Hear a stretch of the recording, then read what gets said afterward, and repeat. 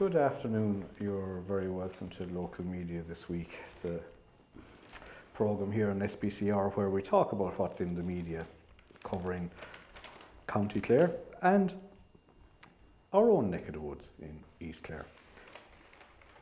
This week I thought I was being relegated back to the subs bench, but I said we needed a bit of help, I think, because we've lost two people to babysitting duties. We'll have to, do you know, Luke? Or lack of babysitting duties. I think we're going to have to provide a creche. A creche, yeah. Yeah, they'll have to set up a creche. But anyway, as the dulcet tones imply, John S. Kelly, good afternoon. You're here, present and correct. And back from his holidays, of which we're going to hear more about anon. Absolutely. Bringing the good weather with him, Pat O'Brien. You're very welcome back, Pat. Thanks, Luke. Perfect. Now, Pat, the headlines aren't good in relation to both papers, and it's basically hospital issues. Page 1, 3 and 6 in the Champion, and page 8 on the Echo, and page 1, 5 and 9.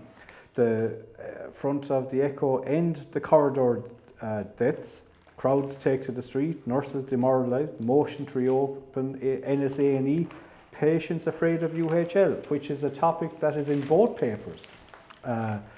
We'll say on page 8 and 9, Pádraig McMahon has two articles there, and one of them is in relation to, we were promised a centre of excellence, we got a war zone. Like, talking about a hospital, that's not a great headline.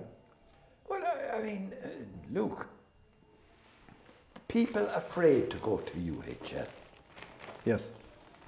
That's third world type of situation, isn't it? It is. Not serious, Yeah, it's serious. I mean, the papers, our local papers, are full of articles this week dealing with, as you said, dealing with dissatisfaction, pointing out the weaknesses that are there. I mean, Dan Danaher has it on the front page of the Champion. People afraid to go to UHL, Regional Health Forum hears. Clare people are afraid to go to University Hospital Limerick due to chronic overcrowding, huge trolley numbers in the ED, which is emergency department, and corridors, a councillor has claimed. Liam Grant, councillor, told a HSE West Forum meeting on Tuesday that patients were dying due to overcrowding in UHL, and the longer a person waits on a trolley, the higher the risk of sickness or even death. Yeah. And he said that having visited the hospital, he said there is a lack of dignity and respect treating patients in the hospital. And quote, it has gone to the stage where people are afraid to go to UHL. Staff are exhausted and demoralised. Sadly, this isn't something that just appeared. No, we're meeting it every week now, aren't we? Yeah, but it's been ongoing for years. It has. Do you remember, are you young enough or old enough, both of you, to remember when the major movement was made to shift certain sections out of the Ennis Hospital in order to ensure a centre of excellence for the Midwest in Doradine. Do you remember that? I do, yeah. Now, rate, looking back on it, rate the success of that strategy out of 10. Well, John, it was a real failure, really, because they didn't prepare for the we'll say the when they basically closed A&E in Ennis and Nina, right? Yeah. And the lads with the accountants had basically worked out that I think that was approximately going to be 4 or 5 extra people a day would require hospitalisation in Limerick. So what did they do? In a normal place, you'd think that they'd have accommodation to fit these 4 or 5 extra people. Yeah. They did nothing. Yeah. And wards got closed. Yeah. So then you're sort of asking the question, how was this allowed to happen? You went from the health boards to the HSE, and I think one could put forward the argument that the creation of the HSE as an entity in itself is probably at the root of many of these problems. Because while everybody would admit that there were probably political issues, maybe more so with the makeup of the health boards, I don't remember the huge problems that we had.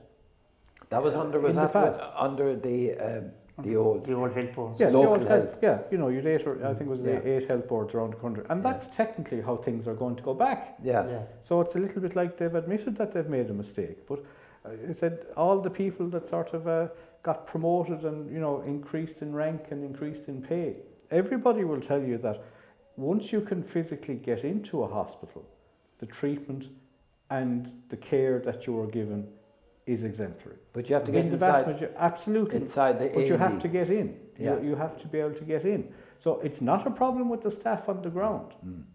It's sort of higher up the chain. Yeah. And you say, what are they doing? And who are they accountable to? How many hours would you expect to have to wait in Limerick now if you're into the accident and emergency? Well, it probably depends, John. It would depend on when you're there, obviously, Well, you no, know, that's versus right, a look. Saturday night or anything like that. I But know. I would imagine in general it could be 6 hours. Oh, that would be it. That would be magic. Yeah. Good. One of these articles here has it going to 20 hours. Yeah. No, What the- yeah. I'd be dead at that stage. It's crazy, yeah. Like 80 patients on trolleys on Wednesday. 80. Down from 87 on Monday. There should be 0 patients on trolleys. But Yeah. again, this country doesn't do planning. We'll allude to it before the end of the half. Yeah. It With regards to other matters. It appears this huge problem is in Limerick, and I can't see why they can't solve it, because the nurses' organisation done a survey of all the hospitals on a day there recently, Yeah, and there was no trolley, Nobody on trolleys. on trolley in Dublin. in Dublin. But Yeah. it appears Limerick is at the top of the league all the time. Now in Galway you might have some in Galway. Yeah. Yes, but Limerick appears to be at the top of the league The all the problem time. in Limerick. Yeah. Yeah. Now, I just see Porrick has 2 articles there on page 8 and 9 in the Echo, and one is in relation to that we said there was a protest inside Ennis last weekend. One is in relation to Marie McMahon, and she shared the story of her husband in 2019. Now he died in April 2018 and spent 36 hours on a trolley 4 years ago. Mm. No. Okay, Yeah. and then. And died on the trolley. And died on the trolley, you know, and there then on page 9 it sort of talks about the demonstration, I suppose, and protest that took place at the weekend, and health activist Angela Coll is pictured there on the Echo, and I think she's the lady that came out with the promises of a centre of excellence have resulted in the war zone. But she said, of the record 126 people left waiting on trolleys in April, she remarked that over the past year, it doesn't cover the fact that 6,670 people walked out of UHL because they couldn't wait to be seen. Now that is, Pat, do the sums for me there. Is that 200 people a day? It is, yeah. Mm-hmm. Yeah. You know? Now, one could argue that probably a high number of those people shouldn't have been sort of going to A&E in the first place, that they could have been dealt with, you know, we'll say, Yeah. by you know, we'll say other means. But Why not open up the hospital in Nina, John's Hospital in Limerick, and the hospital in Ennis? Why not open those 3 for A&E? well, This is they talk about manpower and numbers, and you need to be able to have a certain number of people going through to be able to justify it. This is the whole thing about Centre of Excellence, John. But as I said, we get a war zone instead of a Centre of Excellence. You get a centre because Yeah. basically that's where you have to go, Yes. but there's not much excellence about it. Angela, what is her name? Angela Coll. Angela Coll made a point. In the event of a fire emergency, she said, there is not a snowball's chance the corridors could be evacuated. She's an Ennis woman. Yeah. No, I mean, I'm quite sure she's serious about what she said there and what's been written. We've an approximate population of 120,000 in Clare, and we're the only county of its size without an accident and emergency unit. None in County Clare. Yeah. So who's going to take the lead, Luke? Well, no one is the short answer. But our lads, we have our ladies who are in politics, haven't we? But what have they been able to do over the last number of years? Political pressure must be ramped up to solve the crisis. There's the hidden here on the champion and the. Who's saying that, six. Pat? Well, it doesn't say who's. Doesn't What's say. it? Dan Danaher was writing the article. Yeah. Between April 19 and May 6, the number of patients on trolleys in UHL alone were greater than the whole of the Eastern Region hospitals, including all Dublin and Kildare hospitals. Yeah. Yeah. That was a shocking statistic delivered by hospital campaigner Marie McMahon during the hospital rally. Describing this as shameful, the Ennistimon resident recalled on April the 21st the highest number of recorded 126 was reached, which is unacceptable. Yeah, that's just about her husband there again, then about her husband Tommy on the trolley for 36 hours. Yeah, and I noticed, just sort of on a side topic, sort of somewhat related to it, the main headline in the Champion this week is GP Service defends its operations as Shannon Dock response times drop sharply early in the year. Dan Danaher writing in relation to that as well. Now, I know in relation to Shannon Dock for this area, there is a huge issue in relation to the number of doctors that are physically able to man it. Do you have the update on that? Well, I don't, but basically Shannon Dock in sort of what used to be in Killaloe is now operating out of Neenah. Neenah now? Yeah, Neenah, pretty much. You know, as I said, 2022 marks the 20th anniversary of Shannon Dock's foundation in Clare. Yeah. It's treated about 700,000 patients from Clare and on average more than 30,000 a year. Yeah. You know, it's there's we said an issue issued to the Clare Champion. The Reinstate Shannon Dock Committee expressed concern about response times and asked, is the delay in reaching patients a staffing issue, or is it because doctors covering the service are providing cover in Limerick and Tipperary as well in this border of service the out of hours GP co-op now operates? Yeah. Like my doctor operates out of Clare. Yes. I won't state where, but we'd say she's in East Clare, and she winds up when she does work with Shannon Dock, and she winds up covering most of her time in Tipperary. Why is that? It's because she said it's down to lack of numbers. They don't have the numbers to do it, and you know that goes back to the whole thing with GP practices in general. Which is in which is a topic we could talk about another day. But anyway. By the way, we just for our listeners' sake, to make them aware that replacing GPs has become a national problem. It's not apparently a desirable. There's an article on one of today's papers, not our local papers, but national papers. An article in relation to the number of doctors, young doctors, who are heading off to Australia, or are in Australia and are responding back in interviews, okay? Yeah. I mean, the conditions under which junior doctors and interns have to work apparently are just not acceptable. Yeah. And they have huge long hours as well to do. And are awful hours. Awful hours, yeah. Nothing new there. And as I said, this country we don't do much about planning. But anyway, okay. we're sort of going to talk about maybe happier times now, John. What are we going to do? We're going back to one of our normal topics. We're going to Shannon.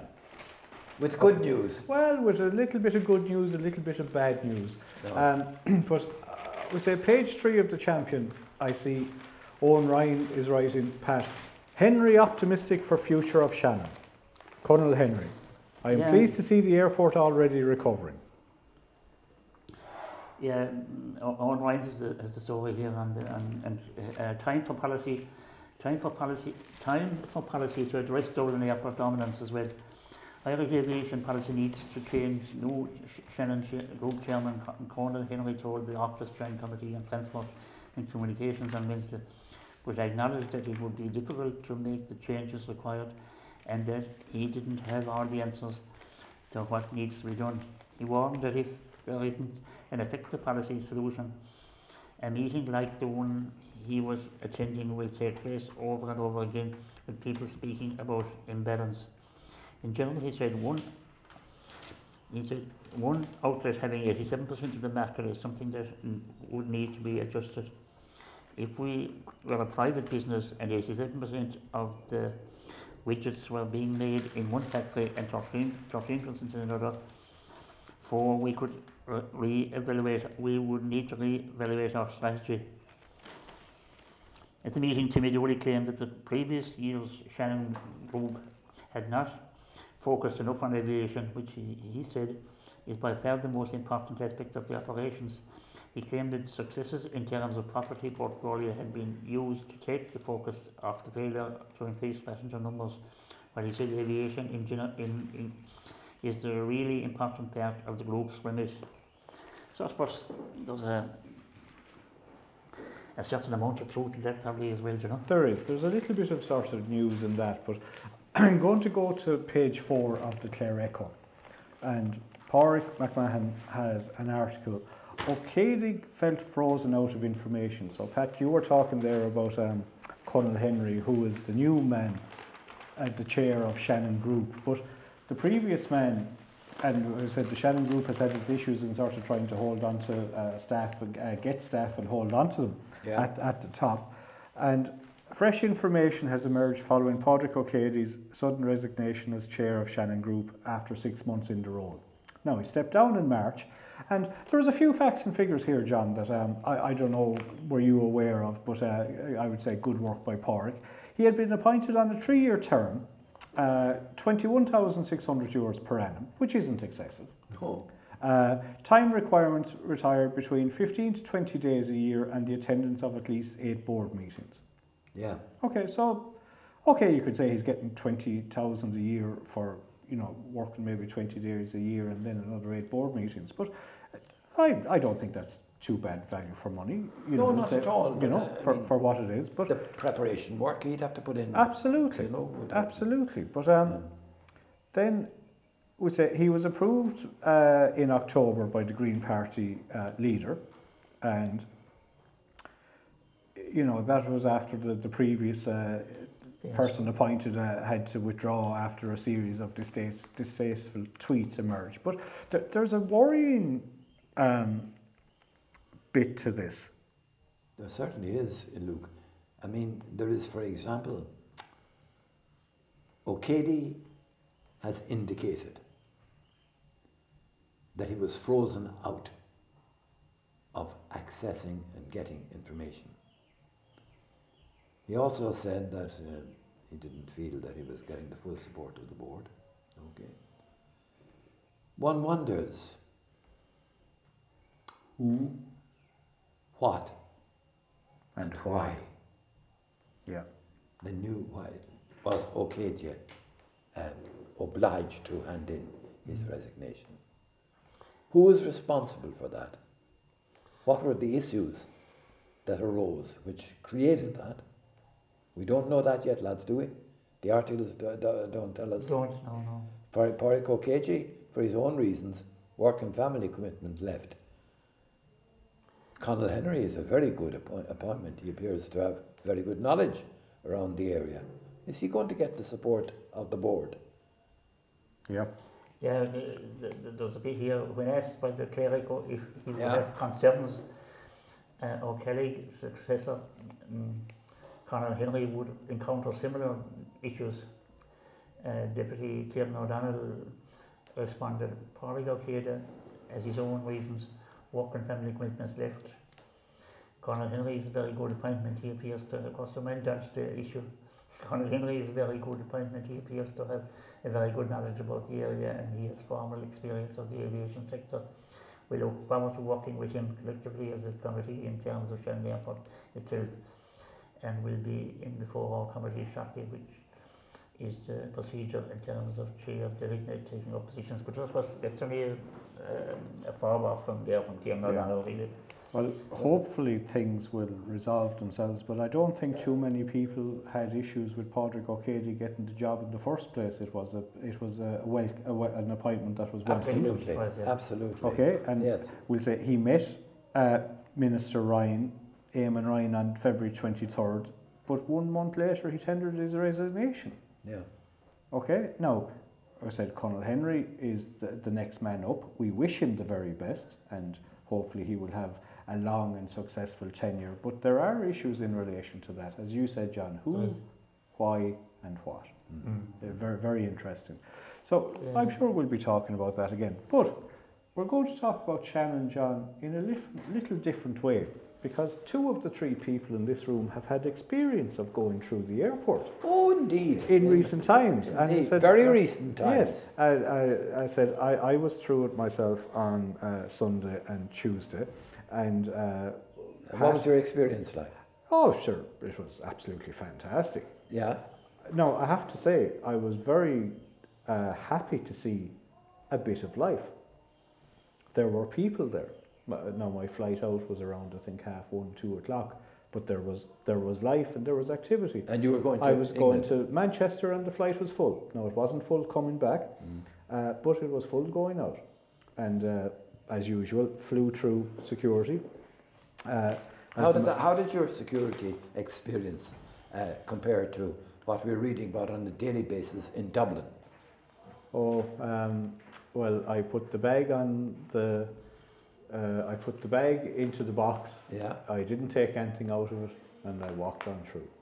If this were, let's say, 3 years ago, you'd have to be taking Oh, stuff well, out. you'd be wouldn't you? taking stuff out, and you'd be taking, if you'd The bottle of this and the bottle yeah, of that. and if you had your a computer or an iPad or Yeah. anything like that, you'd be throwing those into separate things. Now you Yeah. still take off the shoes, but that's more related, I think, to the Americans for the security point Can of I view. ask you this, Luke and Pat? Do you put your passport into that bin? Yeah, personally, yes, because they ask you to empty all your pockets. Yeah, I'm the same, but I have a problem with that. My passport could easily be whipped Yeah, in a crowded situation.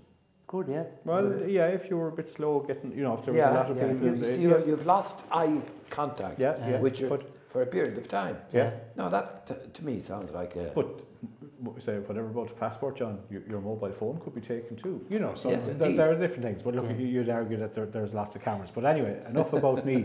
Pat, you were going to Spain, so tell us all about it. Yeah, we had no problem. We went through. It was a good crowd there, and before us actually for the Ryanair flight. Yeah, The Ryanair flight was full, yeah. so we got through no problem. Begging and went up to the gate, and no matter upstairs and onto the. No problem getting out. And parking? Well, the park, yeah, on the way back then, our bag, we thought the bag was a bit overweight on the way back, but when we came to the Ryanair, it was only 1 or 2 kilos maybe. Yeah. When we came to the Ryanair, I think put it in anyway, she had to wait out there, they might say... You got the duty free back, Pat. It went through anyway, Yeah. no problem. So the only problem we had when I came back to Shannon was I got a bit of a shock with the parking because we didn't book the parking. Although Maria, my wife, had rang him about it. But anyway, we didn't book it. You have to go online, and I think she was trying online to get it booked, and she was failing to get through what we had. Anyway, we went down with Pat, and when we came back on the Friday night, this night week at Yes, we missed you. We missed you, by the way. 12 o'clock. I took out my card from my wallet and put it into the machine, and there was €150 for the week for the parking. 150? 150. We take that slowly. Yeah. That's 75 a week. Yeah. No, you were gone for 1 week, I Pat. was only 1 week, yeah. Oh, you only got for 1 week? 1 week, yeah, from Friday to Friday. Oh, come on. 150? €150. Yeah. Yeah, I think Pat. I got a bit of a shock, John, after a week away. Yeah. What do you think, Luke? Well, no, I can say I used the park for less. No, it's advertised at the airport.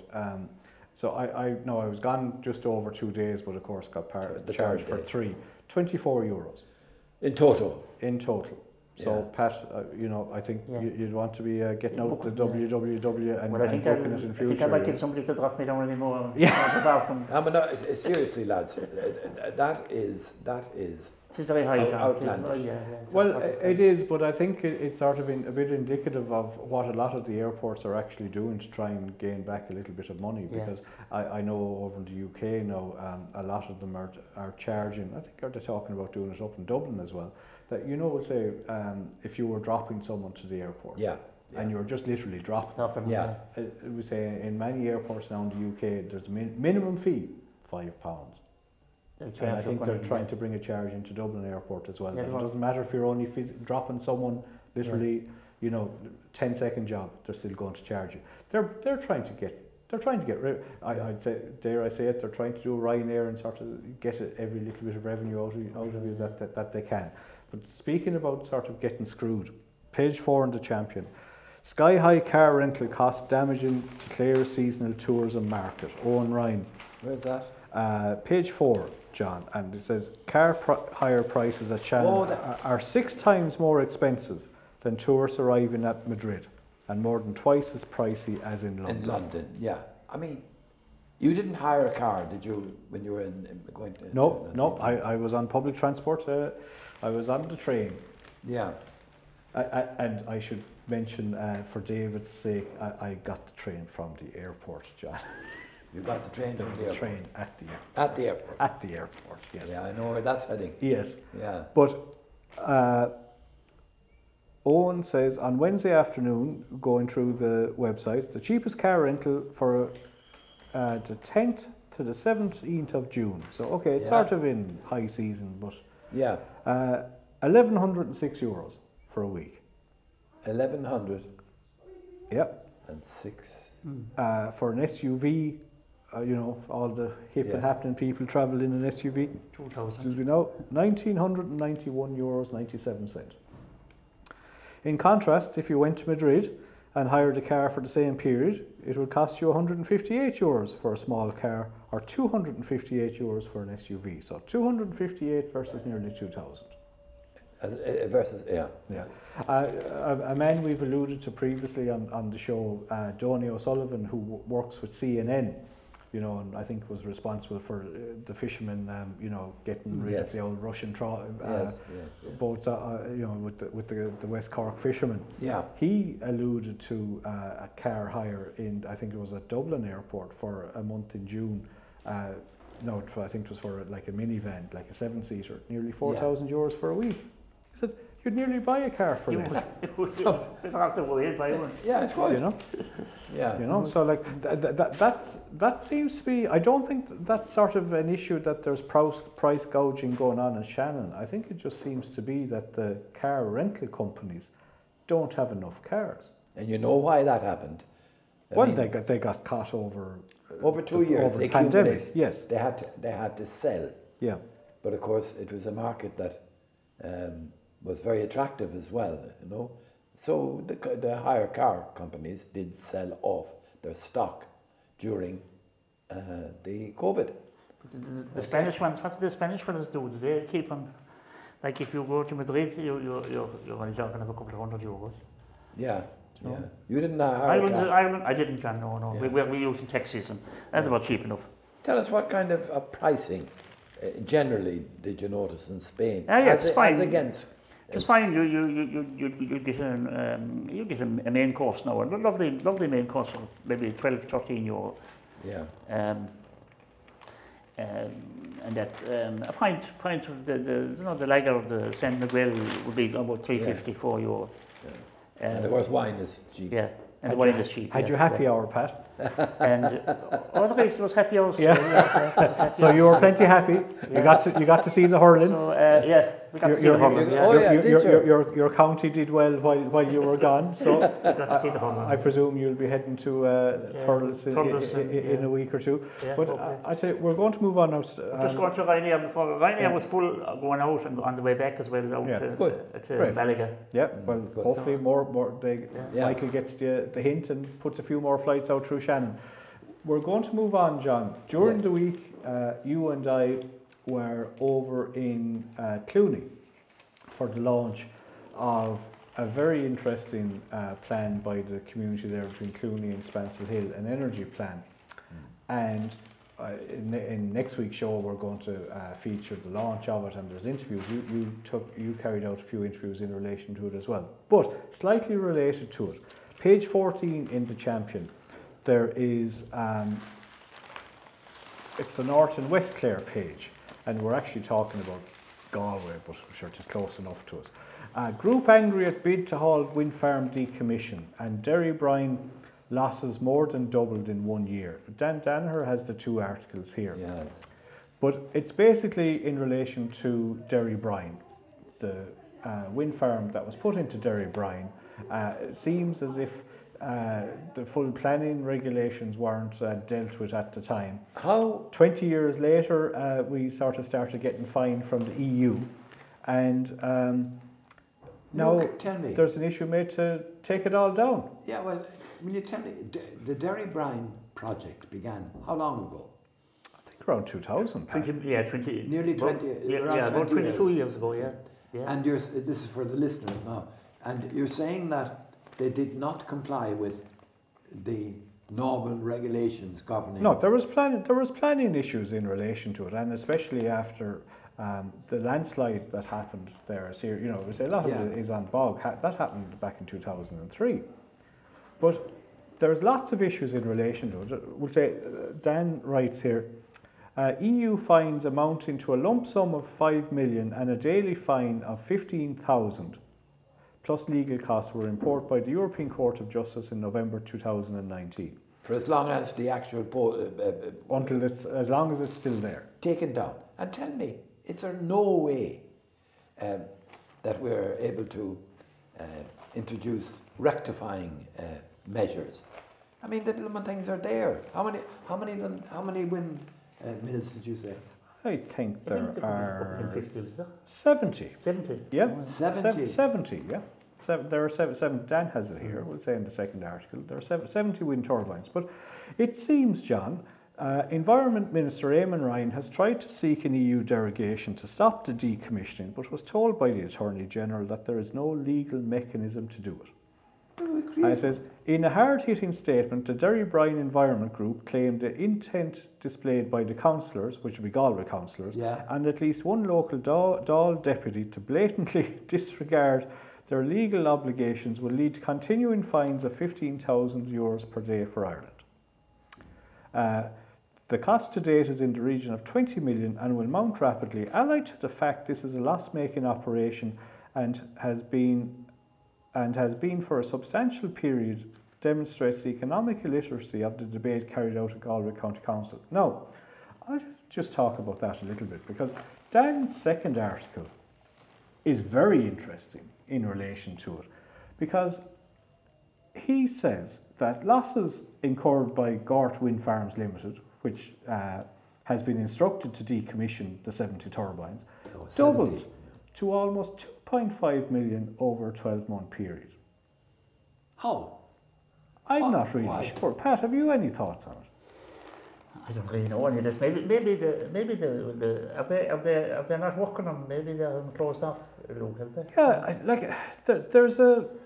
there's a question here just at the end of the article. It says full site capacity is the total electricity that a wind farm could produce if each turbine was producing electricity at full output.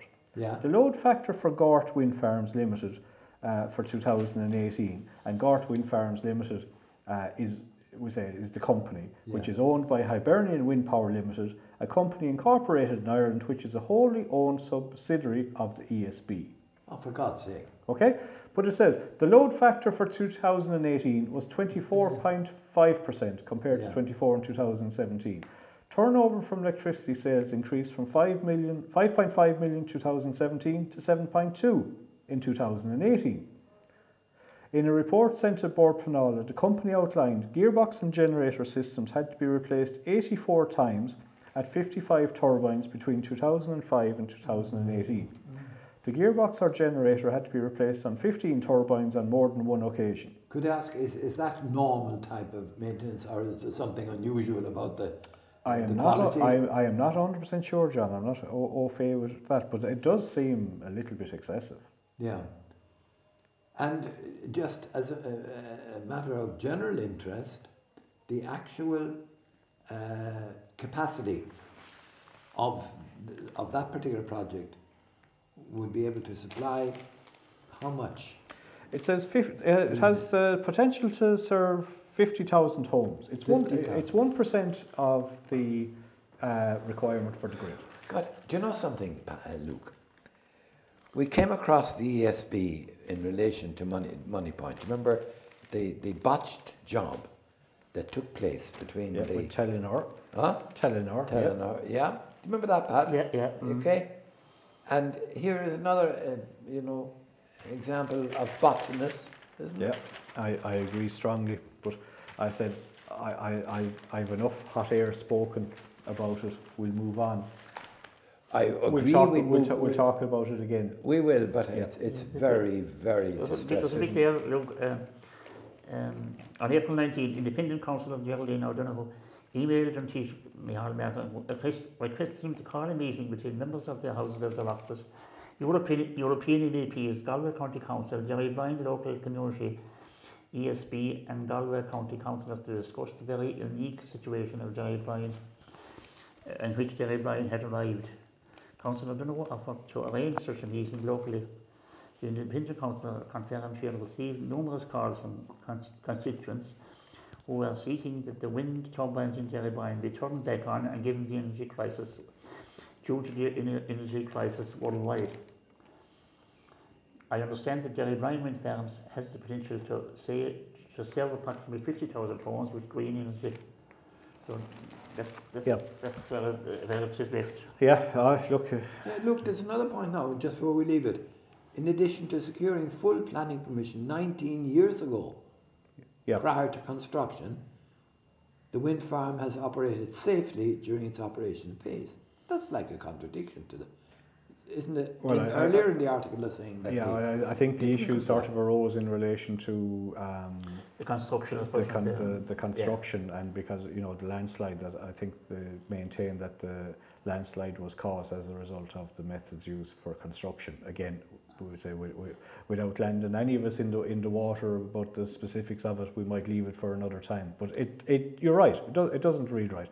Back to the GA, Pat. Before we finish up part one, I see. Have you put in your €100 to buy a house? I had it in early actually. Luke. Yeah. I was one of the first. Have you got a ticket? I have a ticket. Yeah. Right. I believe. Maybe next week we might move up. Exactly. Move up to the Hinch. Yeah. I believe Marty Morrissey is doing the draw online on Tuesday night. Yeah, Marty it's going to be streamed. So. Yep. Do you know where they got the idea? From Roscommon, I suppose. Do you know how much they made in Roscommon? How money in Roscommon? I think just short of 2 million. 2 million, yeah. Oh my God, there's money. No, they had backing from your man, the builder. Yeah, the builder. The builder, yeah. What's his names of the Cromwells, is it? No, Bally. Yeah, I know the one. Yeah, I can't think of it now. Yeah. And yeah. Very, very, very impressive. So anyway, Pat, tell us about it. Well, so Clare hopeful to bring in over 1 million to win a house venture. Clare Key are optimistic of raising over 1 million through their Win a House in the Hinch fundraiser.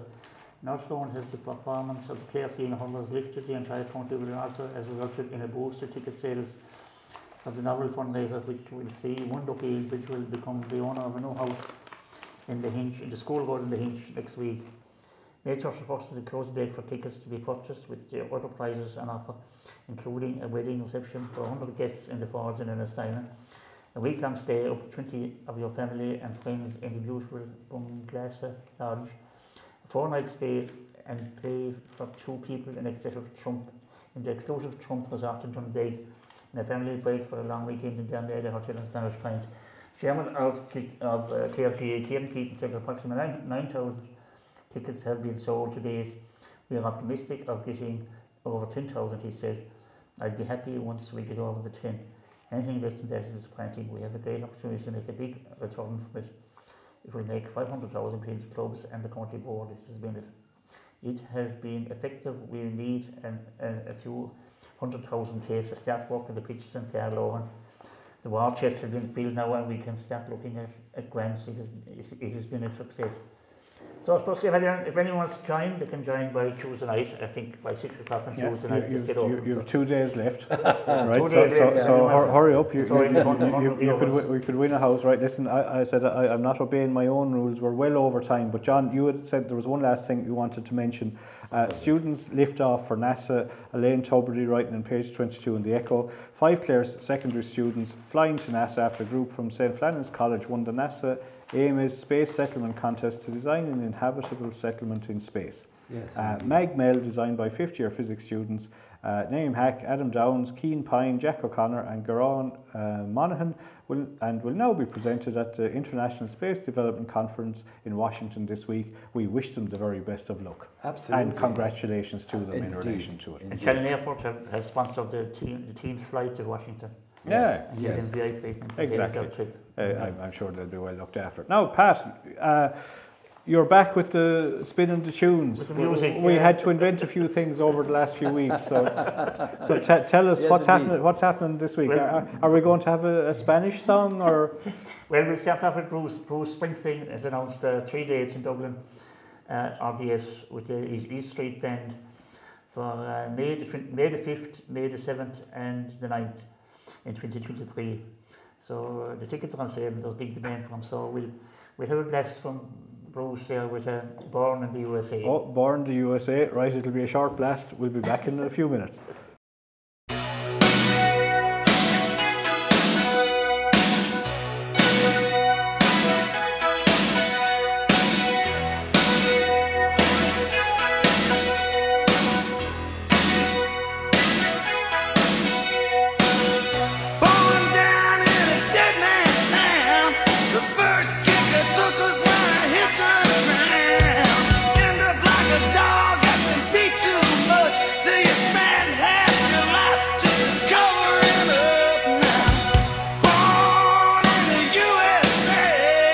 Right then, that's the boss and Born in the USA. Now, we are going to start part 2, coming back to our own neck of the woods. Sadly, we're going to start with a few tributes, and unfortunately, we've had a lot of them over the last number of months.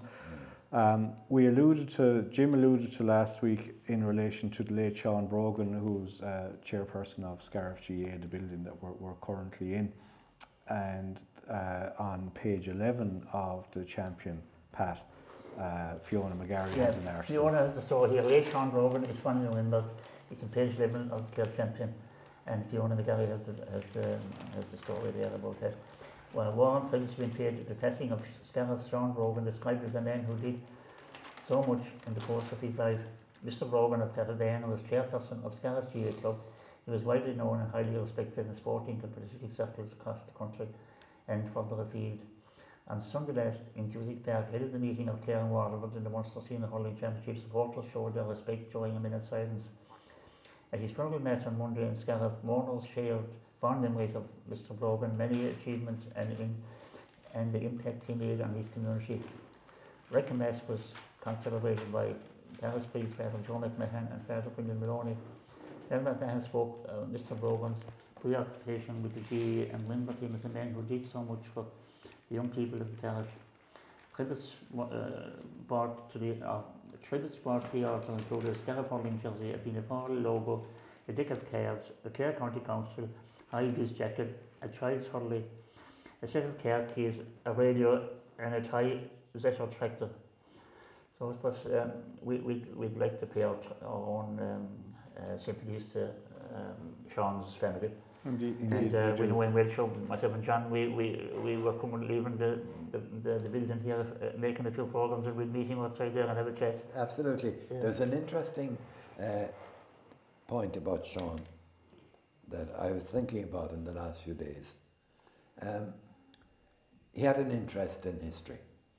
Yeah. A knowledgeable young man. I taught him, and it was a pleasure to teach him. Yeah. Okay, but he is a store of knowledge on the commonage of Capaban. Yeah. And sometimes we forget that if we don't note down that. But do you get the idea? I mean, if I know a commonage. Yeah, you have all the people that want to lend and they'd be all grazing it. Yeah. Right. Now, John, from one man, I suppose, that could be described as larger than life, we'll say, from Scariff, sadly we lost another man, probably a little bit more more man used to working in the background, the late William MacLysaght, but who has also had a significant impact on the people of East Clare. And you knew William well. Yes, I knew William. Yes. The MacLysaght family left an indelible print on East Clare. Yeah, yeah. Yeah. I said an expression of sympathy by the councillors at the local meeting of the Killaloe Municipal District, sort of just, I'd say, illustrated that as well. And just page 13 in the Champion, you just sort of see what William does. Not a man that would have been going out to sort of, court a lot of publicity, unlike some other people that sort of are in the country and sort of further abroad. But basically, some of the things that he did: Raheen Hospital Support Group, a wonderful advocate, a long-serving board member, one of the founders of Derry Credit Union, honorary president of Tuamgraney Handball Club, East Clare Golf Club long association, and East Clare, the Memorial Committee, would say that worked with William in relation to honouring his father, Edward MacLysaght, back in 2005. And there is a memory to Edward MacLysaght in the park in Tuamgraney. That is And of course, they gave a lot of employment in East Clare over the years as well, Luke. absolutely, with the nursery, yeah. Nursery, yeah. Yeah, absolutely. As I said, may William and Sean both rest in peace. Please, yeah. Indeed. I mean, Indeed. Now, we're going to move on sort of to like the popular topic of the day is sort of the war in Ukraine and refugees. And in page, page 7 of the Champion, there are two articles. Communities in East Clare rally around refugees. Dan Danaher is writing. And actually Dan is writing the two of them. And then there's a second article with a picture of a group of Ukrainian men who are staying in the Scout Centre at 2 Mile Gate near Killaloe. So the Killaloe Ballina Family Resource Centre has been one of the main stakeholders that has coordinated a multi-agency community response to help the refugees settle into the Killaloe Scout Centre in 2 Mile Gate. And I know, John, previously we sort of wondered were there many people from Ukraine being housed around here. Little did we know that Pat and Kathleen McNamara were strongly at work up in Flagmount, doing great work up there as well. And this is just another side that we'll say from one end of our constituency down to the others, from the hills of Kilneen and Flagmount down to the lakeshore at 2 Mile Gate. So, Pat. I see 100 more is coming to Shannon as well. There's looking after another 100 in Shannon there this week. Coming. Yeah. There's nearly 2,500 in Clare now, which is a lot, like I suppose. And I suppose they'll probably be still coming because the war is still on there. And there's, I heard there today, and this was very happened, but there was a huge amount of Ukrainian soldiers being killed. That the Russians were bringing in more power to overcome them. Yeah.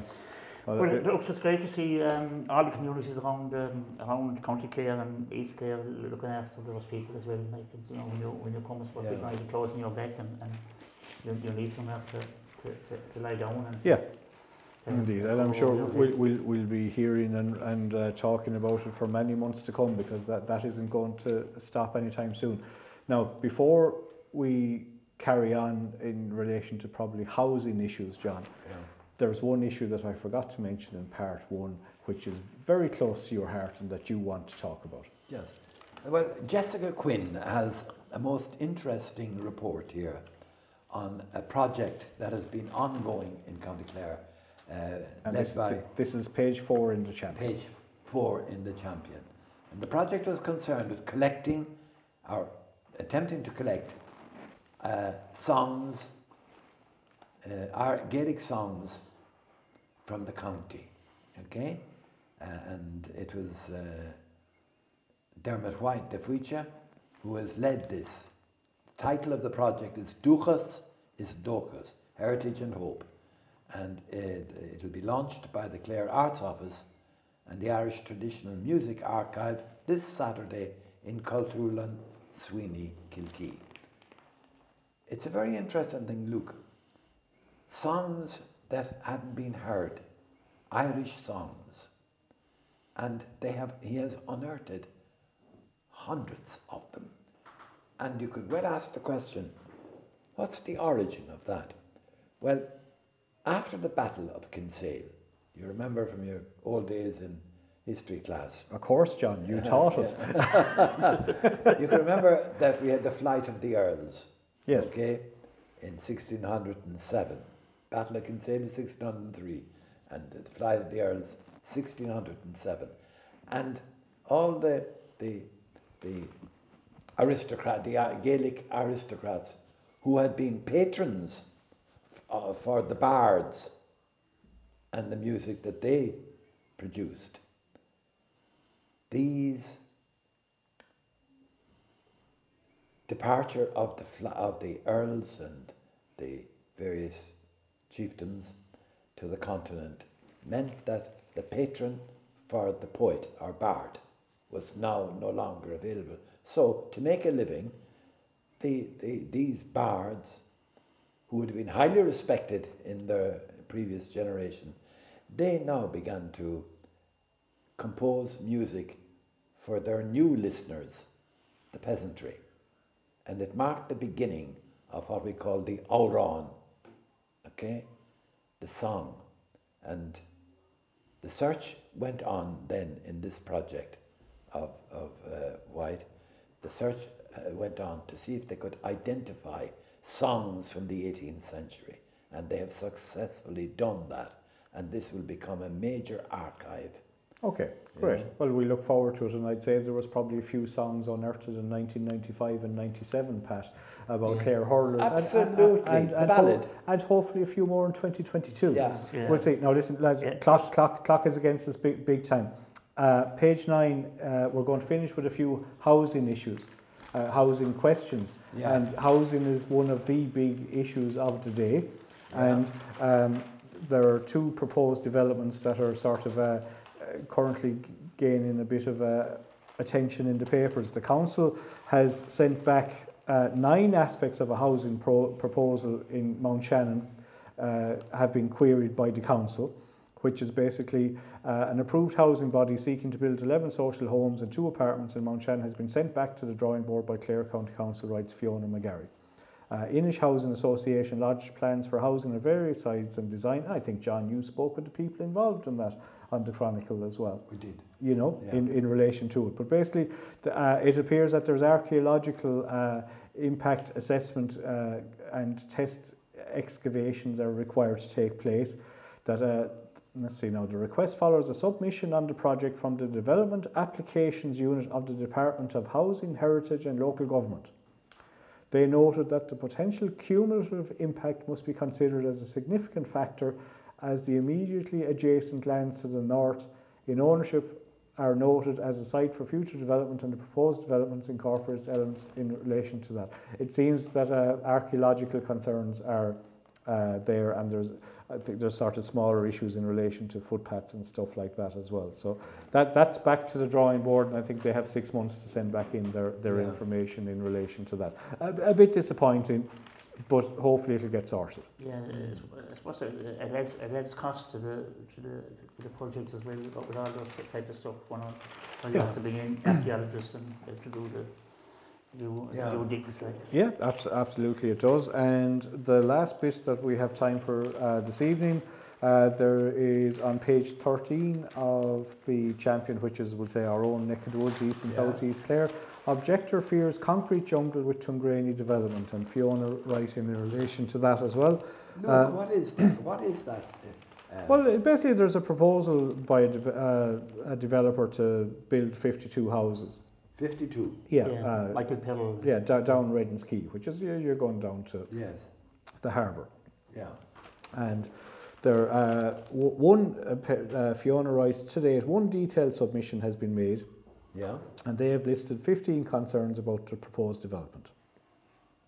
So, look, like everything, I said the planning process is open to everybody, and anyone can make a submission or, make an objection or, whatever else like that. Is the village able to service Well, from a a sewage, large development? from a sewage point of view, absolutely it could. Yeah, there would be concerns, I think, in relation to the amount of housing and the road down. The road down isn't the widest, and I don't see a huge potential to make it much wider.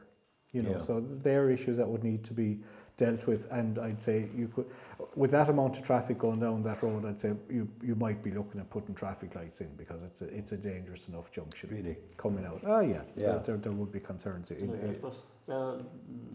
have concerns as well that you're really doubling the housing of the village, that they're adding so many houses to the Yeah, village. but you see, now I'll play devil's advocate here.